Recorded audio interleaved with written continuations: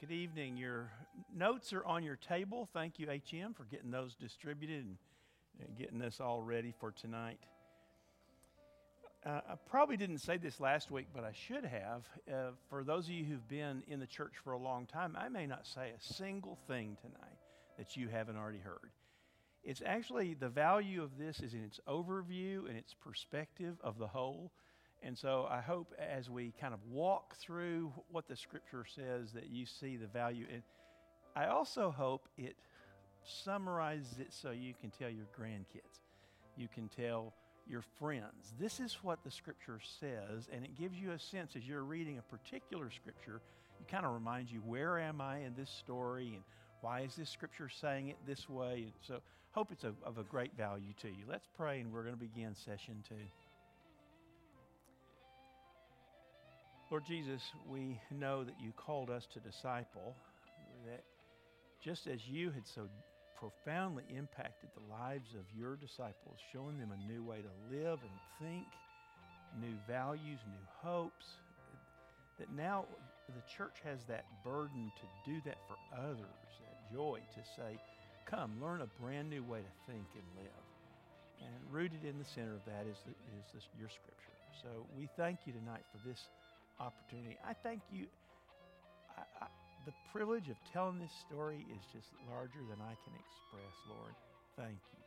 Thank you for allowing me to say it. And these hearers who want to think deeply on your Scripture. So we love you.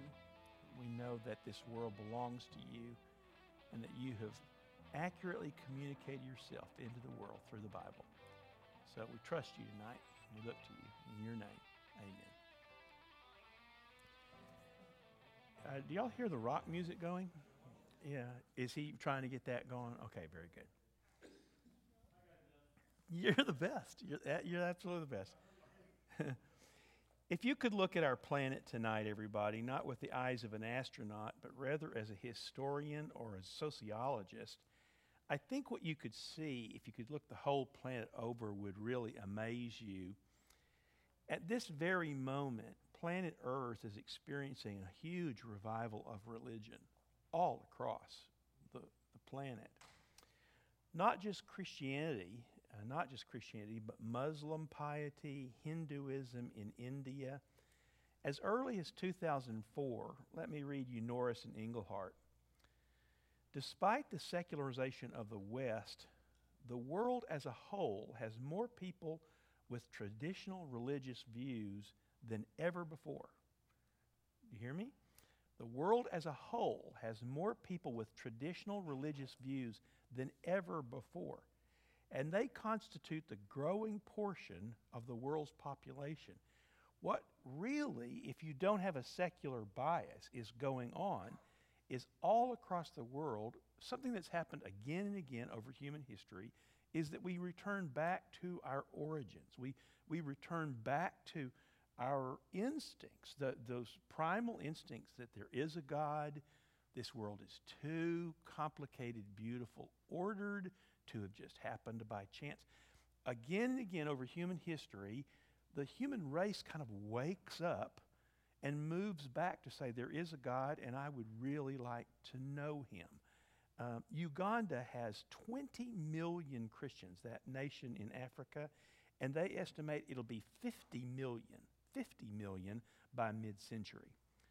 Brazil has 50 million Catholics, and they estimate it'll be 120 million by the middle of this century, 25 years away.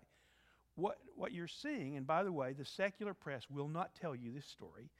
They find it, if anything, outside their frame. But it is a really remarkable thing going on. Despite the government pressure, there's 100 million Christians in China, 100 million of those folks who are calling Jesus Lord. That's not to say everything about religion is easy these days, because it isn't. It does say that the secular prophets who predicted us that the human race was just going to evolve past the need for God, religion was sort of a thing of the past, is really mistaken. talk about being on the wrong side of history. What's really been on the wrong side of history is the secular West. The secular West that said you think you can build a nation, build culture without a belief in God, with just a belief in humanism, and then you see it collapse as it always has. And by the way, we have repeated this experiment about 1,000 times of human history. But I wish we could all see the world as it is and what's really happening in this world, because it's the West and Europe that's really out of step. We're the ones who are on the wrong side of history here, as the human race goes back to its primal roots to say there is a God. I would like to know him. I would want, what has he said about himself? And so that's proving true again and again. For all the benefits of science and medicine and technology, nobody would question that. But as a faith system, science and technology has been a huge failure. Huge. It's an idol. It's taught people in the West to say, I'll just believe in technology. And so the outcomes have been horrendous. Millions of unwanted children aborted and discarded. Millions. Young children encouraged at very early age to decide what gender they are, and then to celebrate that. I mean, the confusion it's exponentially growing. Waves of sexual harassment, assault, pornography, the fences that religion put up to protect women and children torn down. And then we're all surprised when there's this wave of sexual harassment and danger for women, because the secular mind cannot do that. They cannot build human morality without a concept of God in it, okay?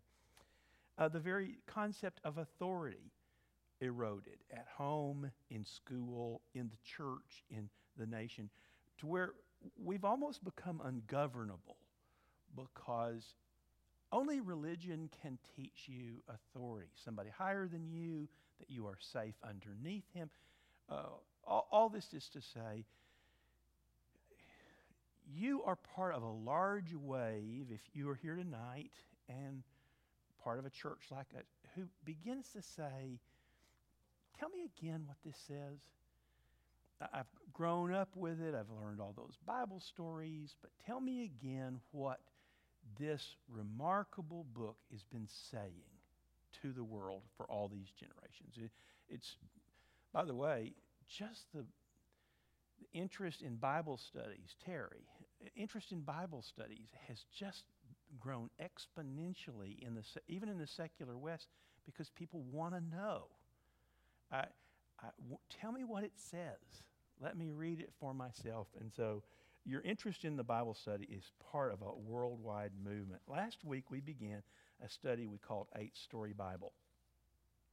8 stories, if you will get them in your mind, they provide the meta-narrative for the Scripture as a whole. They provide the framework by which you can always kind of know where you are in the Scripture and what's developing.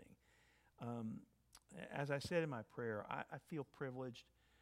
If 2 people had come tonight, or 202, I feel so privileged to take this book and tell you again, here's kind of how this goes. Here's how these stories unfold. As a review, last week we started with the first story called Beginnings. Genesis 1 through 11 is where you find it. I encourage you to go home and just flip through those 11 chapters. Just kind of get a perspective of where you all are. God, intelligent, good, and wise, creates man in his image.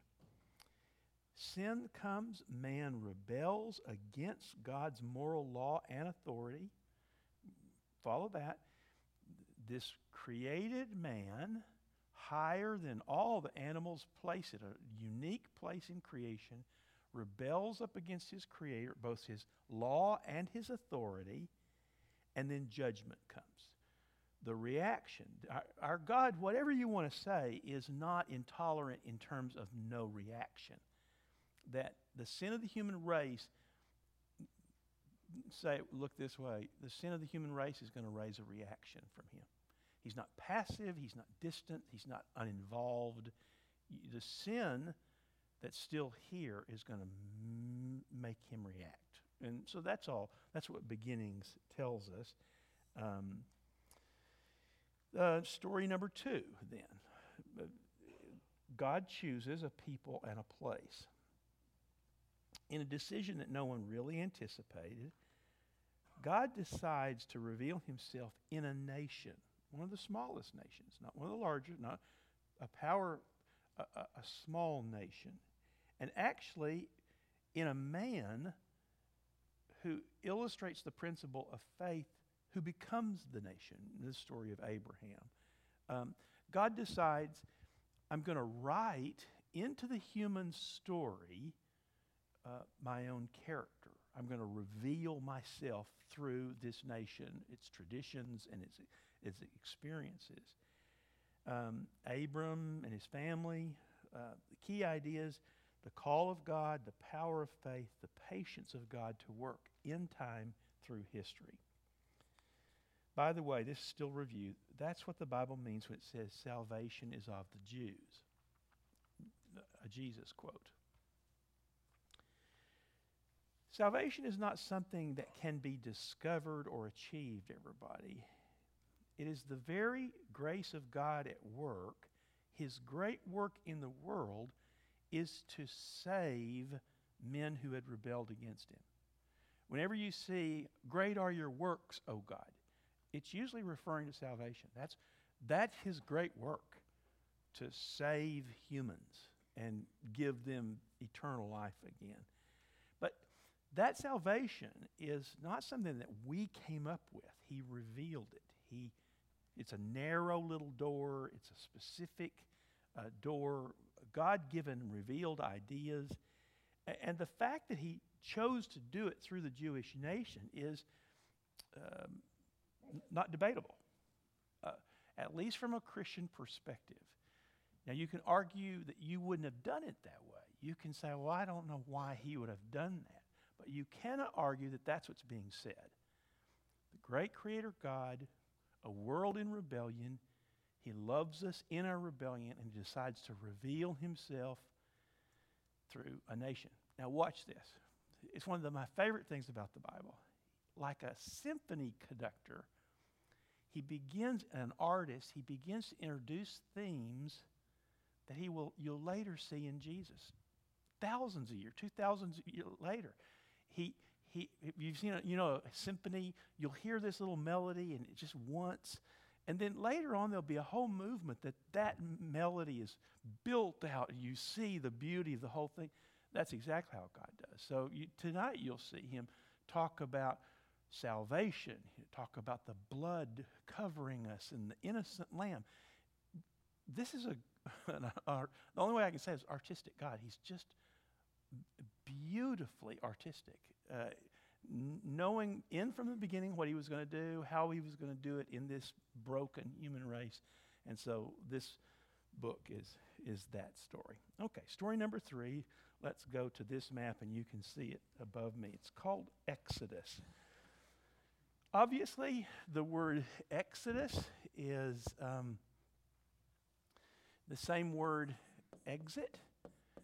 So whenever we start talking about I'm not talking just about the book Exodus, but also the whole story. It is taken from the same root as exit, the people leaving the nation of Egypt. After years, by the plan of God, they are over here in the Holy Land, or Canaan. That's where Abraham finally settles in story 2. They end up in Egypt. At that time, one of the world's great superpowers. It's a culture of idolatry.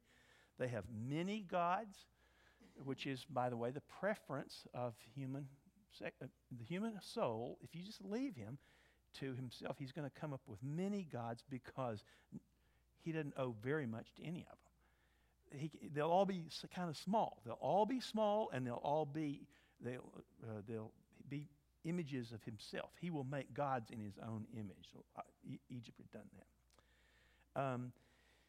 Brilliant nation, however, brilliant in architecture, brilliant in engineering, one of the most highly developed civilizations the world has ever known.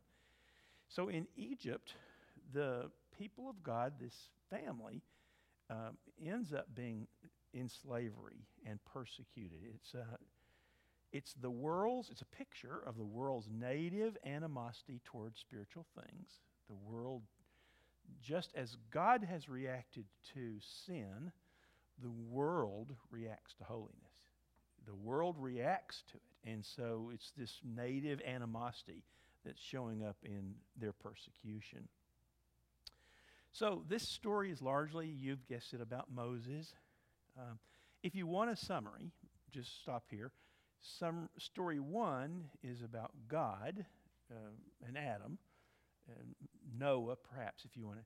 Story number 2 is about Abraham, Isaac, Jacob, his 12 brothers, and Joseph, that whole family. Story number 3, then, is about Moses and Joshua. So if you want to just name it for its people. He's born in slavery, raised through a providential work of God in Pharaoh's house as an adopted son. Early in his adult life, he murders a man, gets in trouble with the law, and flees to Kadesh Barnea, this wilderness area that's sort of between the Holy Land and Egypt. One day, in personal despair, he encounters God. How? Help me with the story. Burning bush. Burning bush. One of the huge moments of the Scripture. Burning bush. Theologically and psychologically compelling to Moses because the burning bush is not destroyed. It's in the heat of adversity. Moses is identifying with this bush. He feels like he has ruined his life. He feels like he's wasted all of his life. And yet this bush is saying, no, if God's in it, life doesn't destroy you. There's something eternally strong. And Moses really identifies with that. You can't be ruined. Nobody can take your life, not if it's God-given. Nobody can take God's life. And by the way, in a sense, he begins to identify not only with himself with this bush, but Israel. That Israel hasn't been destroyed either. Even in persecution, they've not been destroyed. So on the call of God, he returns to Egypt, calls the people back into Abrahamic trust and journey. He says, I want you to trust Jehovah God. I want you to look up and let him lead you in this journey. You know these stories. The last plague nearly destroys Egypt, the death of the firstborn. Itself an artistic hint of the death of God's firstborn. Really, really. Now, I'm not telling you I think any of those people knew that. I don't think they knew that. I think they just were writing as it came to them. But God knew it. God knew what was being pictured here. The blood over the door. Huddle with your family under a door and put the blood of an innocent over it. The angel of judgments will pass over it and you'll be spared. The deliverance out of Egypt, they flee, they move across the Red Sea and then into this wandering area in what is now Saudi Arabia or the wilderness of Paran. Okay? In that time, they are providentially provided for. God gives them the law at Sinai. And by the way, all of these Paul will later say, go read 1 Corinthians tonight. I'm always going to give you a little bit of an assignment. Go read 1 Corinthians and let Paul say, everybody, all that was happening for you. It was for us that God was writing these patterns and these metaphors and these analogies into their experience. So none of those experiences just happened by chance. They were drawn by an artistic God because he was revealing what salvation was going to eventually look like, and we would all see it later. These experiences weren't just for them. God was writing this more permanent story. So where is that story found? Exodus, Leviticus, Numbers, Deuteronomy, and Joshua. Those books. Exodus, Leviticus, Numbers, Deuteronomy, and Joshua. Who are the people? Moses and Joshua.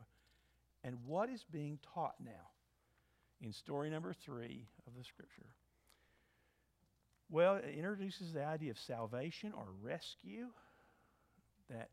that model is going to hold for all of us. That God's going to save you and then lead you out. Do you hear the comparisons to your own experience in Christ? That you were slaves to sin. The deeper lesson of allowing them to be slaves in Egypt is he's wanting to say how enslaved we all are to sin, to our lower nature. And that God has to rescue you, introduce you to himself, and then he will lead you out, provide for you. All of this is written for us. The beauty of God's law, 10 commandments, the centrality of worship. While they're out here, he gives them a tabernacle, and it's just, golly, you can't study this so long that it gets old. He says, in that the holy God will come and I'll dwell with you. And so you'll build your camp around it. I'll be at the center of the camp, and you'll identify as people with whom God lives. And by the way, when we get to Revelation, the end, remember how it all says it ends? I'll be with you again. You'll be with me. We'll all be back together. Your sin, Bruce was teaching the other day in men's Bible study. He said, the sad thing about life as it is right now is all your relationships are basically built off your insecurities. There's almost no relationship you have, no matter who you love, that isn't really affected by your insecurities. Now, someday, remove that, and it's just really you, and you live in the presence of God, and you feel safe, you feel loved, you don't feel tugged in another direction. What will our relationships be like that? Well, that's how this whole story ends. So in story 3, God begins to give them a hint of what that feels like. God himself begins to live in the midst of them in worship. They come to worship him. So, okay, stop there. Anybody have questions or comments? Anybody just want to say, thank God for that story? Or something that you learned or you liked? Anybody? Go. Yeah. Yes, right here. The nice thing about this story is that they spent 430 years in Egypt, but he could not have brought them out if they hadn't been in slavery and learned everything they did from the Egyptians and brought it out with them. That's right. That's right. Okay? Causing all things to work together for good. He is this providentially good God using even those awful experiences to teach them. That's right. That's exactly right. Anybody else want to say, thank God for this story? Anybody want to tell me how you're going to tell your grandchildren this story? What do you tell them?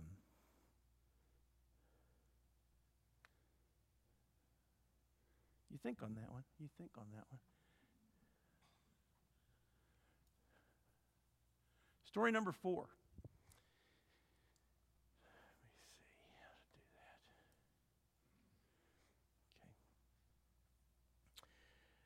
The story number 4 is called Judges, Prophets, and Kings, and the capitals under prophets indicates the large role that the prophets will play in this story and the next one. Look this way, everybody. You really cannot overemphasize the role of the prophets in the Scripture. They are absolutely huge. Jesus, when his summary for the whole Old Testament, you remember what he calls it? The law and the prophets. I mean, 30 of the Old Testament books out of 39 are prophetic books. These men were giants. They were giants in often a very secular age. They would hear God, Nabi, that's the Hebrew word. Nabi means to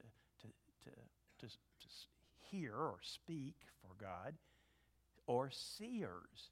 Chosen, that means to see invisible stuff and say it.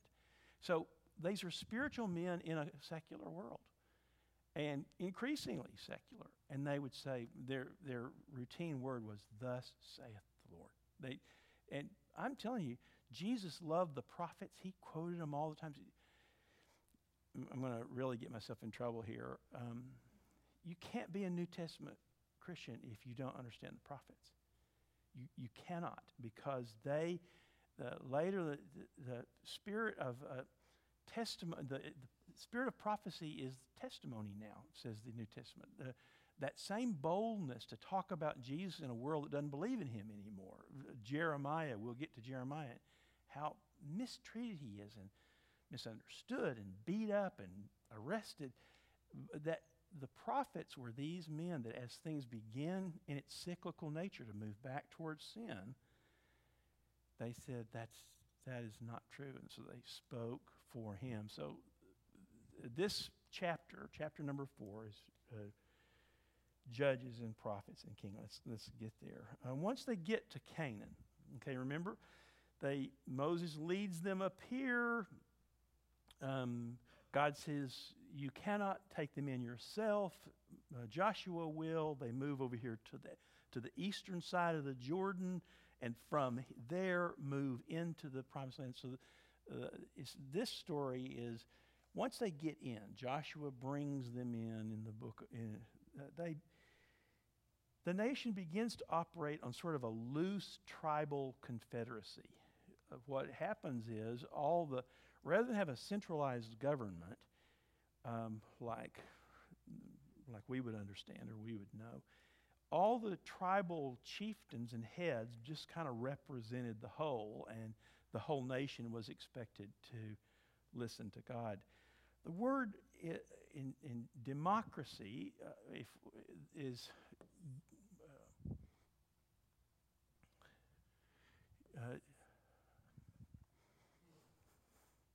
pray, everybody. Demos is people in Greek, and kratia is power. So when we say democracy, we're really saying the people have the power. The people have the power. But this was designed to be a theocracy. God, theos, kratia. So it was designed that all these tribes seeking God together would just kind of move in conformity with his will. We talk as Americans about separation of church and state. It's a uniquely American twist. But you must never, ever think about the separation of God from government. That's just not true at all. The scripture imagines that even ruling authorities do so under the submission to God, subordination to God and his law. And when that doesn't happen, when human rulers set themselves against God's government, then chaos happens every time. And so in a series of cyclical failures, God makes clear that he is not going to bless a nation that is ruled by self. Sound familiar to anybody? In a series of cyclical failures, God makes clear, I will not bless a nation that's ruled by self.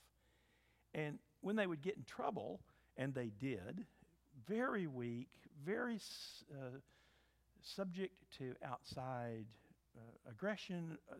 They were the Philistines, the Midianites.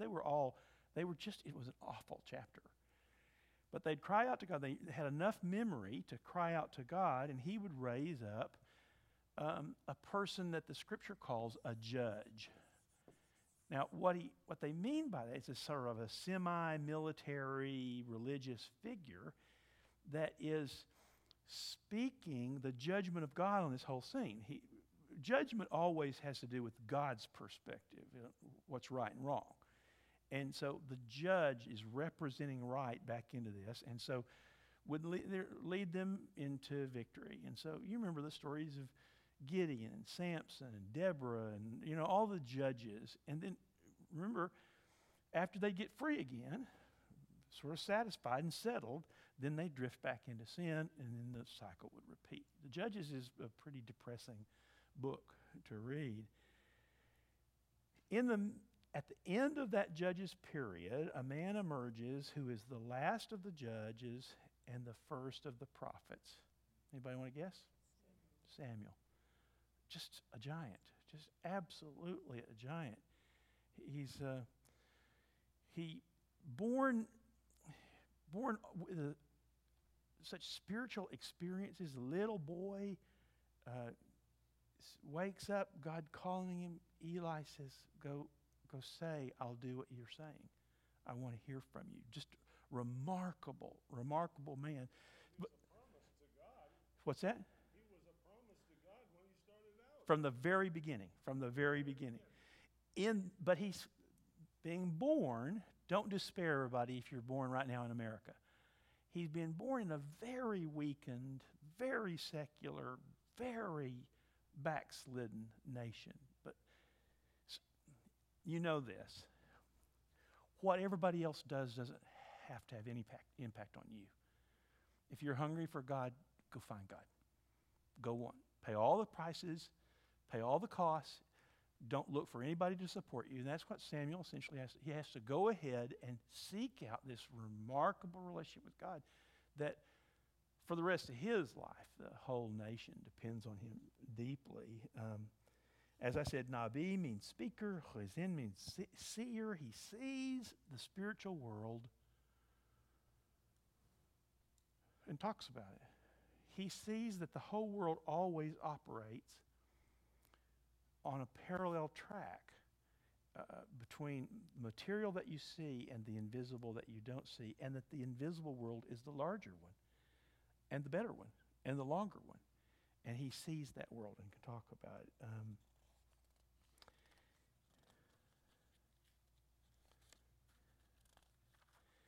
As Samuel speaks, the people begin to follow again the efficacy of God's word.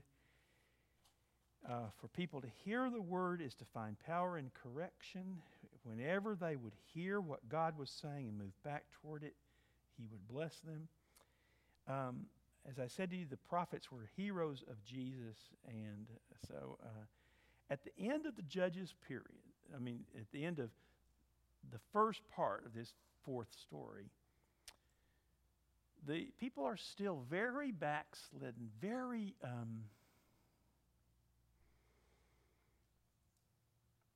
not non-spiritual in their minds. They really aren't spiritual people, even still. And they want a king because everybody else has a king. Now, watch what's going on here. They are saying the reason we've been defeated these last 150 years is because everybody had a king and we didn't. No, the reason you've been defeated is because you drifted from God. But see, that's not how lost men think. The reason we have been defeated is because we didn't have a king. We need a king because everybody else has one. Even though it's a concession, it's one that God saw coming. And back in Deuteronomy, interesting words. Remember, that's back in story number 3, Deuteronomy. God tells Moses, write this down, that when you do get a king finally, make sure he writes a copy of the law every year. He takes that like anybody here journal? You journal your thoughts? Anybody? If you go back to my whole, since I was 17, part of my journaling experience has just been to write scripture. I just find a passage and I write it, and then I write it again, and then I write it again, because it's that I see it, I feel it, I hear it. And so he said, when you get a king, make sure he writes a copy of the law every year so he knows what I expect of the human race. So where is this story found? Story number 4, Judges, Prophets, Kings.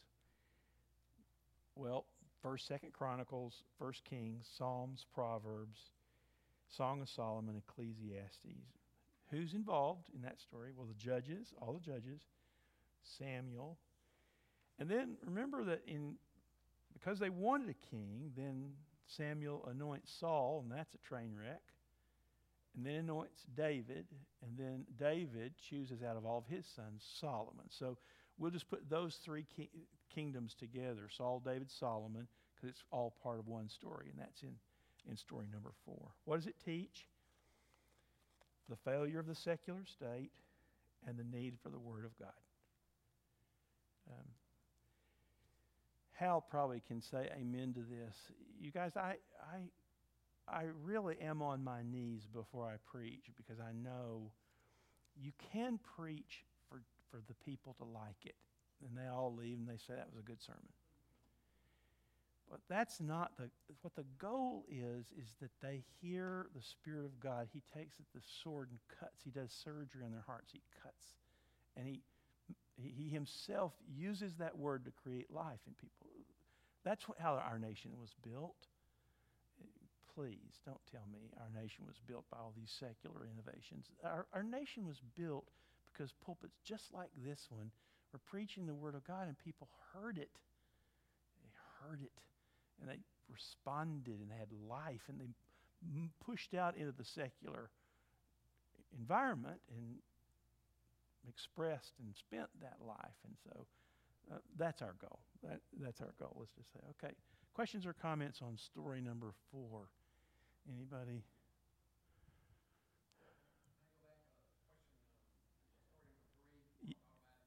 Yes, sir. I'm still struggling.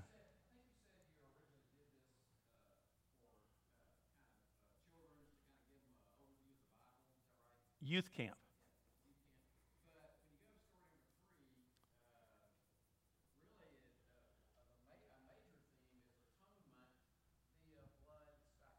Right.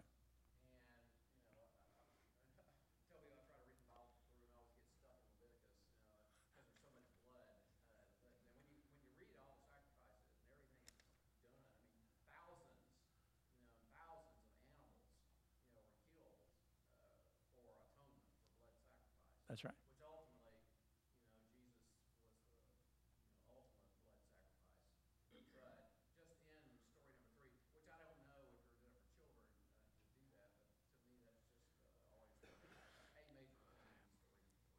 Bruce brings up Leviticus, everybody. I love Leviticus because you feel the collision in the heart of God of his unbending justice. Things are right and wrong, and you get killed because you did them. It's just this judgment book. And then there's this hint of this blood sacrifice and the forget. So you see this tension. How can, and Paul will later say it, how can he be just and forgive you guys? How can he let anybody be saved and still be just? He has said, everybody, was the sin that destroyed the world, from our perspective, it seemed really small, right? It was an apple. But God had so set that up to say, I'm going to give you everything you need, and then just make this one prohibition, and she couldn't even do that one. She just couldn't do it because the tendency of the human heart is to set its own mind and say, this looked good to me, it looked good for food, it looked good, it was pleasurable, I will do it. And so Leviticus is that picture of this. You have to say, holy God. So fiercely angry at sin, you can't even describe how angry he is at what we have done to this world and to our lives. Just holy. And yet then this compassionate love that just still wants you to have a way. It's just, by the way, nobody could write that story. And people always say to me, that's written by a man. And I say, show me the man that could write that. Introduce me to him that could think in such lofty terms and then do it over 3 centuries. That's really the most amazing thing you've ever, just this gradually developing story of this loving God who's just as holy. He has no tolerance for sin, everybody. That's a lie. He has no tolerance for sin. And so he's arranged a way to deal with it, which is the blood of his innocent son. Great story. Anybody else want to talk about story 4? Story 5.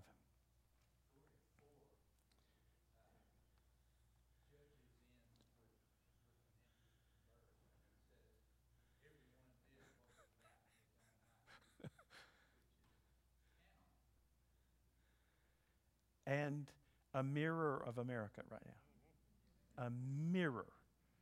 I tell you, everybody, go read Beowulf. And it's, 800 years old? I don't know how old Beowulf is, but it's relatively young. And honestly, you will not identify with a single character. It will all seem sort of weird, Midsummer Night's Dream, kind of weird stuff. It'll feel Shakespearean to you. It'll feel weird. You read this stuff, and you think, my stars, that's my story. That's exactly me. Because it's just such a different book. It's just written by the Spirit of God, written by your Creator who knows you. Honestly, we could be here all night. Okay, go. Story 5 is exile and return. Solomon's period is a time of great prosperity for Israel. A unified nation. He has prayed for the wisdom from God, and God has given it to him. Likely the economy is part of the problem. It's hard for a rich man to enter into the kingdom. It's hard for our nation to deal with the kind of wave of prosperity that we've lived with and to stay holy and fearful of God. When you have enough, this invisible, transcendent world can fade on you. When you have enough, this transcendent world can fade, and that's what's happened in America, and that's what happened in Solomon's time, is they just began to lose track of that.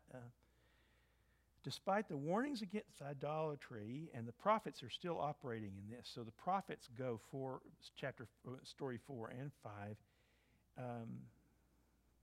Solomon allows it in a spirit of tolerance, a political tolerance. Any of this sound familiar? And spiritual tolerance allows idolatry to become at least a competing idea in Israel. Soon after his death, then, the nation is already showing the lack of cohesion that comes from faith. If you do not believe in the same God, if you do not believe in Him in the same way, then you begin to fight each other. Sound familiar? A nation like ours could only live as 50 states with so many races and so many different cultures because there was this consensus in the middle of it, of these churches, these people of faith were keeping the glue. But you lose that and you lose the cohesion. And so what happens is Solomon dies and his son is foolish and doesn't rule well. And so the nation splits right there. The south becomes known as Judah. The north becomes known as Israel. And so for the rest of the Old Testament, then you track two separate nations. So Israel is the north, Judah in the south. With almost unbelievable arrogance, the northern kingdom puts up two idols, one at Beersheba and one at Dan, south and north, because they were afraid that the pull of Jerusalem and the temple and the history of that place would have too much effect on their people and would divide their loyalties up against this nation.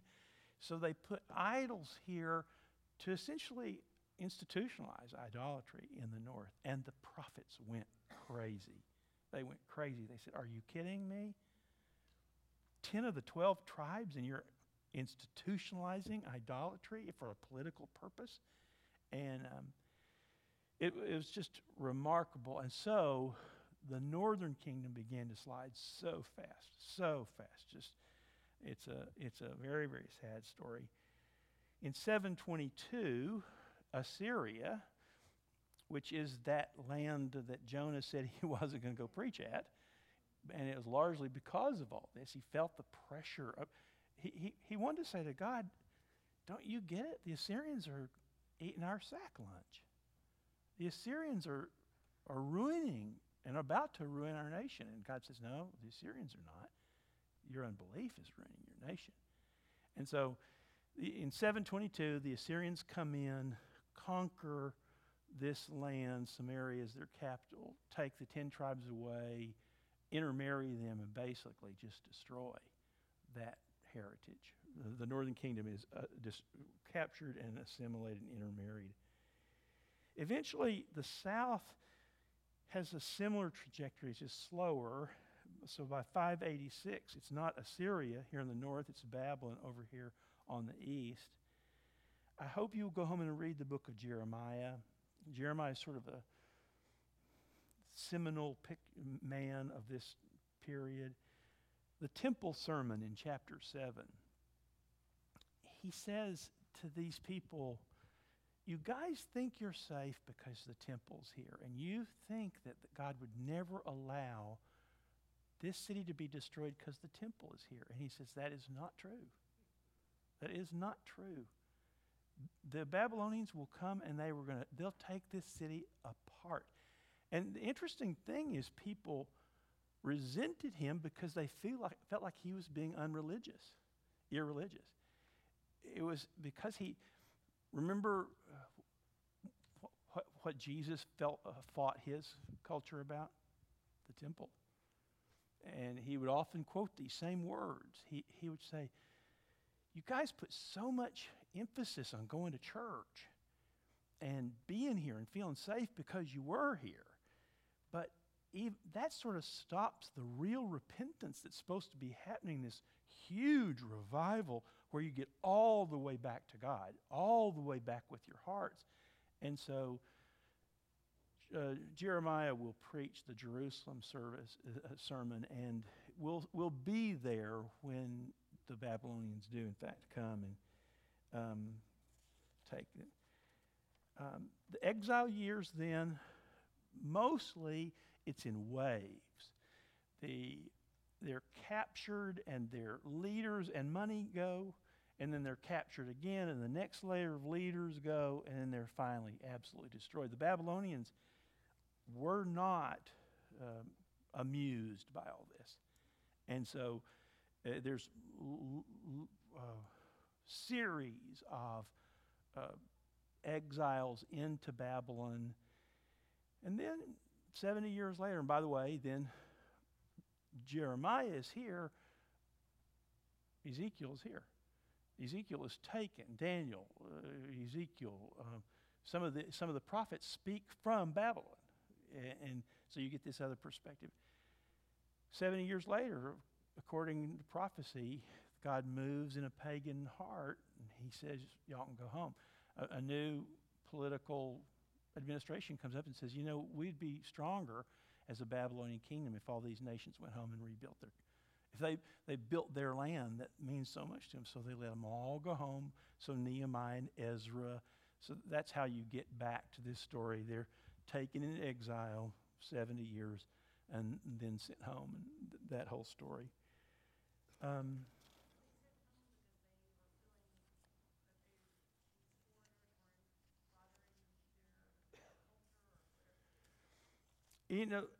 Historians are not really clear. The Bible says it was God moved on Cyrus's heart. So you don't really know. There were lots of other factors saying that the Babylonian Empire as a whole is best defended by people who are happy where they are rather than miserable in exile. So there are lots of other factors that may have gone into his thinking. The exile years were hard, brought a lot of insight. Daniel, Shadrach, Meshach, Abednego, Ezekiel, Esther.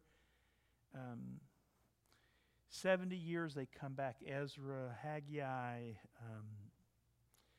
So generally, that whole story speaks to the holiness of God, that he is not kidding. He will destroy what lives in rebellion against him. He will. And also then that strange combination of hope. He says, Jeremiah, I know the plans I have for you, plans for a future, to give you a future and a hope. So even in his terrible holiness, he has this loyal love for his people, for people who truly are his. And so he says, but I know what my plans are for you. And so you have that juxtaposition of those two things. Then things go silent. This is the sweetest of all parts. It's as if the heavens just clicked off the prophetic lamp and said, we're done. And so for 400 years, no prophet with any of the energy of the Holy Spirit stands to help Israel think about anything new. And by the way, that's when we get to story number 6. That's when John the Baptist comes out of the wilderness and says, "Thus saith the Lord," is the first prophet that we've heard from in 400 years. Just, it's absolutely gorgeous. It's absolutely gorgeous what this whole story looks like and feels like. So, story number 5, they emerge out of exile with the synagogue. That's a good thing that happens. While they're there, they form synagogues, 10 families, little churches, and that helps them. They emerge with the Pharisees. The Pharisees decide what happened here is we didn't obey God's law, so we're going to come back. When we get back, we're going to obey God's law to the 10th degree. And Jesus, that in itself is sort of a misread. You fell apart because you drifted from God. And it's a relationship with God that has to inform and teach you how to read the law. That's when Jesus would say, you read the scriptures because you think that in them you have eternal life, but it's them that tell you of me. If you do not read the scripture and stand in front of this God, it's not doing you any good. It's just making you a Pharisee, a really informed lost person. It's got to open your heart to you say, oh, this wonderful God. So review that. Where is it? Isaiah, Jeremiah, Ezekiel, Daniel, the minor prophets. Major and minor prophets, everybody, has nothing to do with their value. Major means their books were longer. Minor means their books were shorter. But all of these guys were giants. Next week, then, we'll wrap this up. Story number 6 is Jesus. Story number 7 is Acts and the missions of the church. And story number 8 is Revelation, the end of all things. So, anybody else think that's just remarkable? I just think that's remarkable. Comments or questions?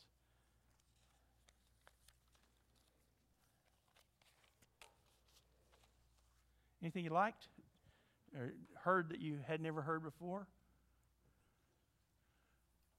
Maybe it's like what I said, you've heard it all before.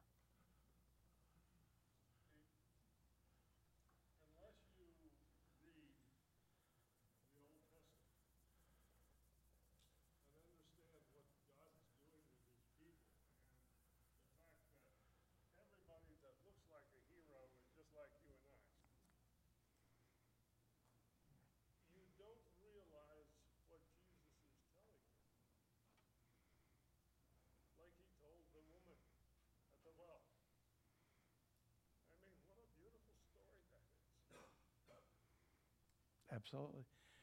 The Old Testament was the scripture Jesus had, and he had no copy of it. He memorized it, thought about it all the time. Huh? He wrote it. Okay, I'll give you that point. Anybody else? Right back here, Michael.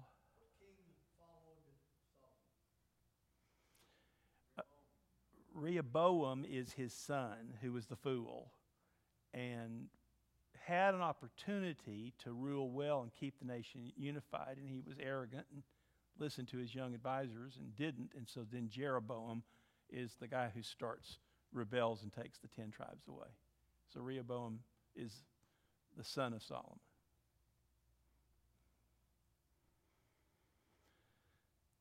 Okay. Excuse me? He was Persian. The Babylonian thing went through its own shift, and then the Persians came in, and Cyrus was Persian. Okay, well, Assyria, what turned let them come back? The Assyrians themselves were conquered pretty awfully. They took the people, assimilated them in, and then themselves were conquered, and just basically put a zero on that northern tribes. Yeah. Yeah. Hal? You know, I'm just sitting here thinking, this should be a curriculum of the church. But it's not. I mean, we don't,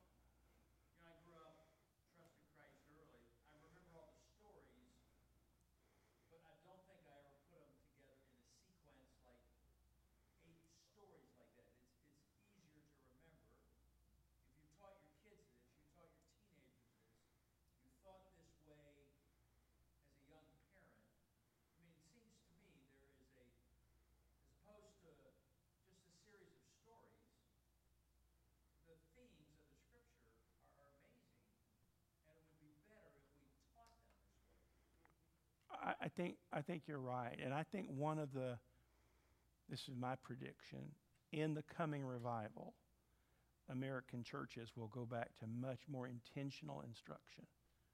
We'll go back and we will intentionally teach people certain ways to think, certain categories with which to think. We've largely left that to our seminaries, and I think it's a mistake. I think it's a mistake. I think it's part of the discipling process is to shape somebody's mind, how he thinks. Do you think that the mainline churches, and that includes a lot of people, they forgot about the Holy Ghost, the Holy Spirit? You know, if you say Holy Ghost, you're ignorant. Mm-hmm. I mean, the Old Testament mentions that many, many times, Holy Spirit. Mm-hmm. And when this country was founded and built, we had tremendous growth. In colonial times, the Holy Spirit was in every message, revival. Yeah. That was something that was just common. Well, you can't even explain the work of the prophets without the Holy Spirit. They were animated by an invisible, intelligent presence. They were. They spoke from the Lord. The Holy Spirit moved in them. And so, yeah, people who are essentially materialists and they only believe in the material world and they deny the invisible supernatural world are not Christians. They're not. That is not, you cannot reconcile only material view. Because how do you come up with the resurrection? How do you come up with walking on water? How do you come up with any of the story? You finally have to just read around the Bible so much that it's not the Bible anymore. This book is talking about an invisible world that interacts with this world, knows it, loves it, is frustrated beyond his mind, but he's aware of us tonight. Right here, please. Yeah. About 8 or 10 years ago, this church had some literature called Gospel Project. And we taught it in children's, and it started with Genesis, and it went through. And for the first time, I got the chronological thing of the kings or just the whole picture. And at the time, Bruce, isn't that right? Adults were doing it too. Yeah, we did. And it That was took 3 years. yeah, 3 or 4 We still years. have it. It was great for children because they really, but yeah, Terry was Yeah. doing the children at the time, and it was very eye-opening. It was a great study. Well, everybody, as the Holy Spirit sweeps through this church, you watch, we may begin to say, we're not going to just, it's called student-based learning, which you basically teach and let the student take what he can and apply it. It's taken over American education.